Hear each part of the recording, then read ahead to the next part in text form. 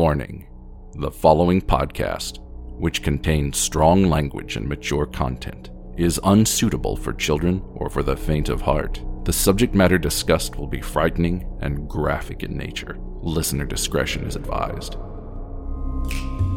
Three spooked girls. Three spooked girls. When you wanna hear about the paranormal, you get the spooked girls. True crime that makes you hypothermal. With the three spooked girls, Stabby Snippets will give you dreams. Tara and Jessica will make you scream along with the spooked girls. Bring on the slaughter, we on that haunted ground. Spooked girls. The three spooked girls. Hey Spooksters, and welcome back to another episode here on Three Spooked Girls. My name is Tara, and as always, I am here with my ghoul friend Jessica. Hello. Hello. And today I am bringing you guys a spooky episode that stays in our kind of serial killer theme we got going on here for Serial Killer Summer. We briefly were like, if there's any ghost stories involving serial killers, we need to do it. Well, guess what? I found a list of it. I got a few. I got quite a few stories about serial killers and whatnot that are supposedly still chilling in the afterlife. So I thought that'd be fun. It is exciting.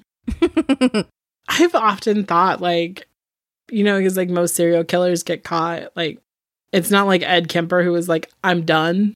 You know, most of them get caught before they finish what they consider to be their work. So I'm like, I wonder if they have a lot of unfinished business. And if they're all the crazy people out there trying to, like, the crazy entities out there trying to harm people. Ugh, gross. Theory of mine. Interesting. I like it. Like, I don't like it, but, like, I think it's interesting. You're like, I like it, but I don't want it to be a thing. I'm glad you brought this to my attention, but hopefully it's fake. That's not a very HR, like, I'm really glad you brought this to my attention. I'm going to do everything in my power to make it stop. All right, so our first killer is H.H. Holmes. So it says, H.H. Holmes' castle may be gone, but his spirit remains. Fun fact, we did this on a live show, like, a while ago. I don't remember what year it was, but we did it. I think it was 2. Damn. Wow, almost 2 years ago.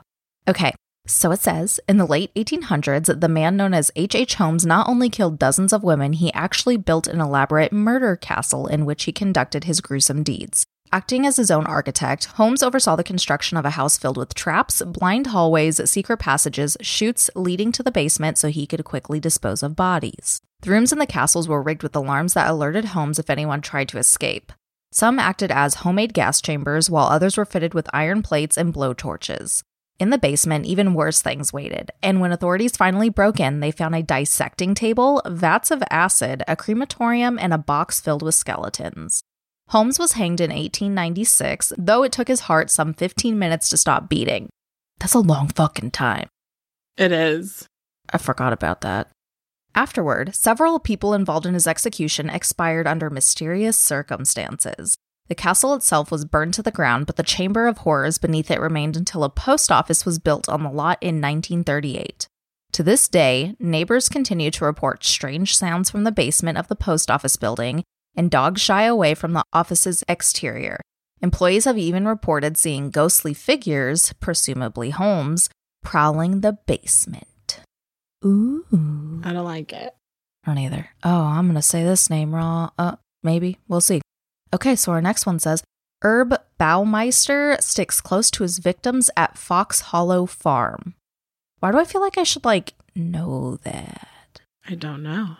I'm going to give you a brief overview, so I don't know why I'm acting like I'm not going to. In the early 1990s, men began disappearing from gay nightclubs in Indiana. Police investigations eventually led them to Fox Hollow Farm, the estate of Herb Baumeister, a family man with a history of mental disturbances. On the property, oh my god, On the property, authorities found more than 5,500 bones and fragments. One searcher was quoted saying it was like a bomb went off in a people factory. He was suspected of slaying as many as 20 men over the course of several years, but before he could be charged with any crime, he fled to Pinery Provincial Park near Ontario, Canada, where he took his own life. Witnesses have since claimed to see his ghost haunting the Tudor home where he burned and buried his victims. The site has even made an appearance on the Travel Channel's Ghost Adventure show. Ooh. Oh, we might have to do that one. Interesting. Okay, William Cockeyed Cook roams the site of his profane burial. Left in an abandoned mine when he was only 5 years old, William Cockeyed Cook may have been destined for a life of crime from his earliest days. Born with a deformed eyelid that never quite closed, he had the words "hard luck" tattooed across his knuckles. In 1950, William Cook was fresh out of prison when he was picked up while hitchhiking. He turned on his ride and began a vicious spree that spanned Texas, Missouri, Oklahoma, and California before ending in Mexico. Over the course of his travels, Cook also hunted down a family of 5, plus their dog and a traveling salesman. Cook perished in the gas chamber in San Quentin and was buried in Peace Church Cemetery in Missouri. His last words were, "I hate everybody's guts and everybody hates mine." Rumor has it that he was buried in an unconsecrated ground outside the boundaries of the cemetery, and a shadowy figure can be seen standing over his grave. Well, at least he knew everybody fucking hated him. It's true. With good reason. You might be an asshole, but being a self-aware asshole is better than nothing. I guess. Oh, right. Harold Shipman hanged himself in his cell, and he's still there. Sometimes called Dr. Death, Harold Shipman may have been one of the most prolific serial killers in history. Okay, like, I swear, they say that about every fucking serial killer. All right, cool. While this British doctor was convicted of slaying 15 of his patients, later investigations suggest that the number was more likely over 200. Okay, fair enough. After he was sentenced to life in prison without the possibility of parole, Shipman hanged himself in his cell in Wakefield Prison in 2004 by tying bedsheets to the bars on his window. According to Roy Whiting, himself convicted of killing an 8-year-old girl, Shipman is still there. Complaining of being unable to sleep due to the presence of the spirit, Whiting asked prison staff to remove him from the haunted cell. Well, you killed a kid, so have fun being haunted forever. Fuck you. Oh, now we have John Wayne Gacy. So, one of America's most notorious serial killers, John Wayne Gacy, sexually assaulted and killed at least 33 young men and boys in the 1970s. Police found 26 bodies in the crawlspace of his Chicago home. One of the eeriest aspects of his crime sprees was his tendency to dress up as a clown. While Gacy's home was dismantled in the search of evidence used against him, the current owners of the newly built house on the property where it once stood said he still haunts the address where he committed his grisly deeds, sometimes appearing in costume of his alter ego Pogo the Clown. Oh my fucking god, no. Thank you. No, thank you. Allegedly, an exorcism was performed at the house and Gacy's grave in Maryhill Cemetery, though Gacy was cremated and there is some debate as to whether he was ever buried at all, but that it did nothing to stop the strange occurrences on the property. Oh my god. No, I would move. Sell it, burn it down, goodbye. Yeah. It's like one of those things where it's like, why would you... I mean, I wonder if it's because so many years later, if it's been disclosed that that's where it was. Yeah. Maybe they were still just like naive. If I saw a ghost of a huge ass dude dressed as a clown, goodbye. No. No, I agree. Serial killer or not, goodbye. All right, so another notorious serial killer we have is Jeffrey Dahmer. He claimed his first victim in his boyhood home in Bath, Ohio. He took the life of Stephen Hicks before dismembering and disposing of the corpse. Years later, Dahmer was arrested for the murder of 16 more young men. Also, fun fact, we have a super old episode on that, but it's still fun. In November of 1994, he was beaten to death in prison by a fellow inmate who claimed, "God told me to do it." I mean, no one was mad at you.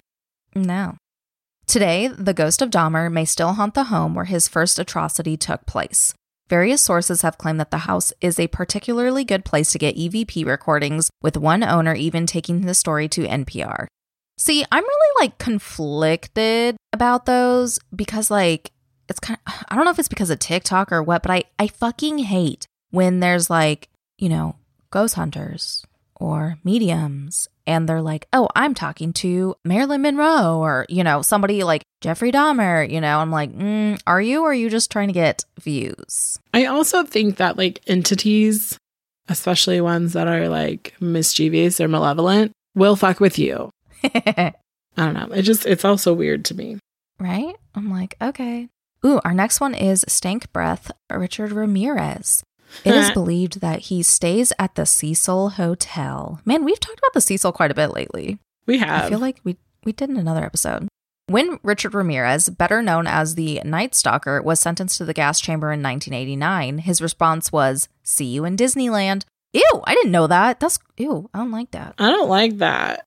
Oh my Makes God. me upset. Ew. Convicted of 13 murders and a long string of other crimes, Ramirez spent more than 20 years on death row before dying of lymphoma at age 53. Good. While Ramirez may not be in Disneyland, there are those who say his ghost still lurks at the Cecil in the Skid Row neighborhood of Los Angeles, where he stayed while committing several of his crimes. Now, isn't that like super controversial, like if he actually stayed there or not? No. Or was it controversial if like Marilyn Monroe stayed, like somebody famous, they were like, that didn't really happen? Well, I mean, they've tried to like, I think Richard was kind of like a long-term tenant. Yeah, okay, so his was right. I know there's like somebody where people have claimed they were there and they're like, no. If my memory serves me right, granted, we haven't done the full research on the stank breath yet, so. No, we haven't. Mm-mm. If this is true, Ramirez may not be the only one. The hotel is described as a home to murderers, maniacs, and ghosts. In 1991, I don't know if we have him on our list for serial killer summer, but I know he's on a list of ours somewhere, that Jack Unterweger from Austria. He stayed at this hotel while working on a crime story.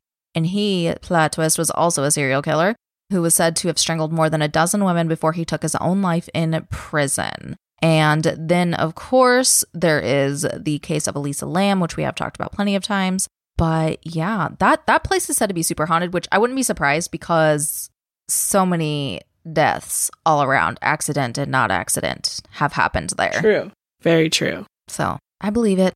Jack the Ripper might be revisiting the scenes of his crimes.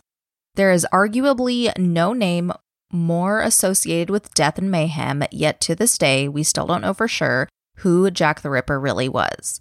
Even when the Ripper was actively committing his foul deeds, he was sometimes depicted in contemporary publications such as a ghost or specter, so it should perhaps come to no surprise that his ghost has been reported visiting the scenes of his crimes. Whoever was responsible for the slaying of at least 5 women in London in 1888, they made sure to be ghosts themselves by now. Or they must surely be ghosts themselves by now. I would hope so. You don't say. Otherwise, you old as fuck. Right?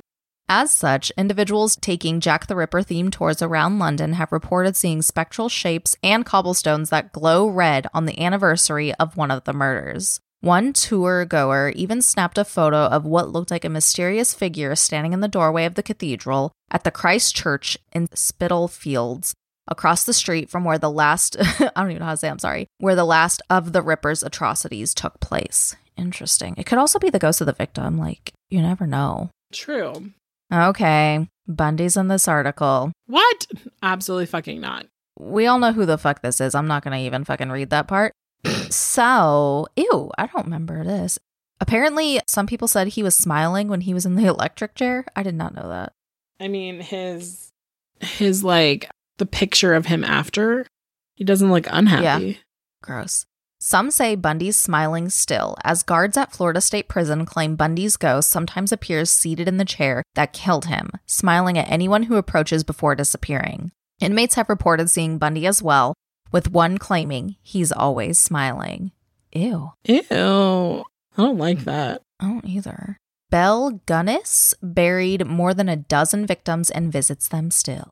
A so-called Lonely Hearts Killer is someone who finds victims by placing or answering personal ads, and Belle is one of America's firsts. After Belle's farmhouse outside of LaPorte, Indiana, burned down in 1908, investigators found numerous bodies buried all over what came to be known as the Horror Farm. In the days, weeks, months, and years that followed, it was revealed that Belle was responsible for the deaths of at least a dozen people and maybe as many as 40. Belle may have also been responsible for the fire that destroyed her farmhouse. In the basement, firefighters discovered the burned bodies of 3 children and 1 woman. It is presumed the body of the woman was Belle, though it was impossible to tell for sure because the head was never found. What? Right? What the fuck?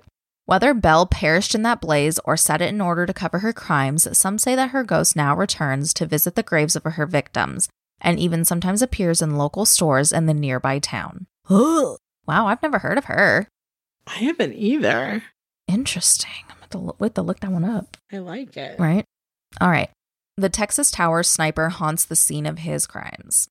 In a story that may sound all too familiar in the age of mass shootings, Charles Whitman climbed a 32-story tower in the main building at the University of Texas in Austin and opened fire on August 1st, 1966. The night before, he had also killed his wife and mother. His 90-minute shooting spree claimed the lives of 16 people and wounded 31 others before he was taken out by police. The tower, which has also been a site of several suicides, is said to be haunted. According to some accounts, lights switch on and off even when the tower is vacant, while others have reported seeing a fleeting shadowy form that may belong to the Texas Tower sniper himself. Oof.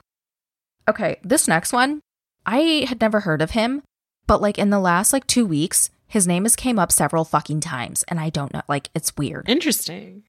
And you guys, and some people are going to be like, how have you not heard of this dude, Tara? Because I don't care about serial killers. I don't research them unless Jessica makes me. This is very true. This is very true. But this guy may not be that. I don't know. Oh, okay. He's not a serial killer, but still, I digress. John Dillinger waits outside the Biograph Theater, the site of his last stand. Ooh, he was a gangster during the Great Depression. John Dillinger was only ever charged with a single murder, but he and his gang were suspected of many more, not to mention dozens of bank robberies and other crimes spanning more than 4 states. In 1934, he was ambushed by the FBI and gunned down as he left the theater in Chicago. In the years since, theater attendees have reported seeing a hazy figure run and fall in the alley next to the theater where he met his end. Is this the ghost of John, or is the ghost there for another reason? Some writers and historians, including J. Robert Nash, author of the Dillinger Dossier, have argued that another man who fell in Dillinger's place in the theater set up to take the fall by Dillinger's girlfriend, and the FBI covered it up afterwards. So perhaps this unresolved injustice is why the figure keeps returning to the scene of his demise. We love a good conspiracy theory. I definitely knew who he was. Yeah, I didn't fucking know who he was. But big surprise there. Well, I like the FBI kind of shit like that, so. Yeah. Oh my God. So my friend Rebecca, that's Criminology and Coffee on TikTok. Uh-huh. She started this series on this thing. It's the website. I'll have to go look it up. It's the Black Vaults or something. And she's and it's so fucking funny. It's people's, right now she's doing people's complaints of the lunchroom at FBI offices or something. And funny. She was like, oh my God, there's so much on there. You and Jessica need to do shit. So I was like, yes. So that's me telling you. Okay. But yeah, we got to look into it. Apparently there's all kinds of fucking shit. But anyways, so that is going to go ahead and wrap this episode up for today. We hope you enjoyed, and we will be back here on Monday. Bye, guys. Bye. 3 spoons.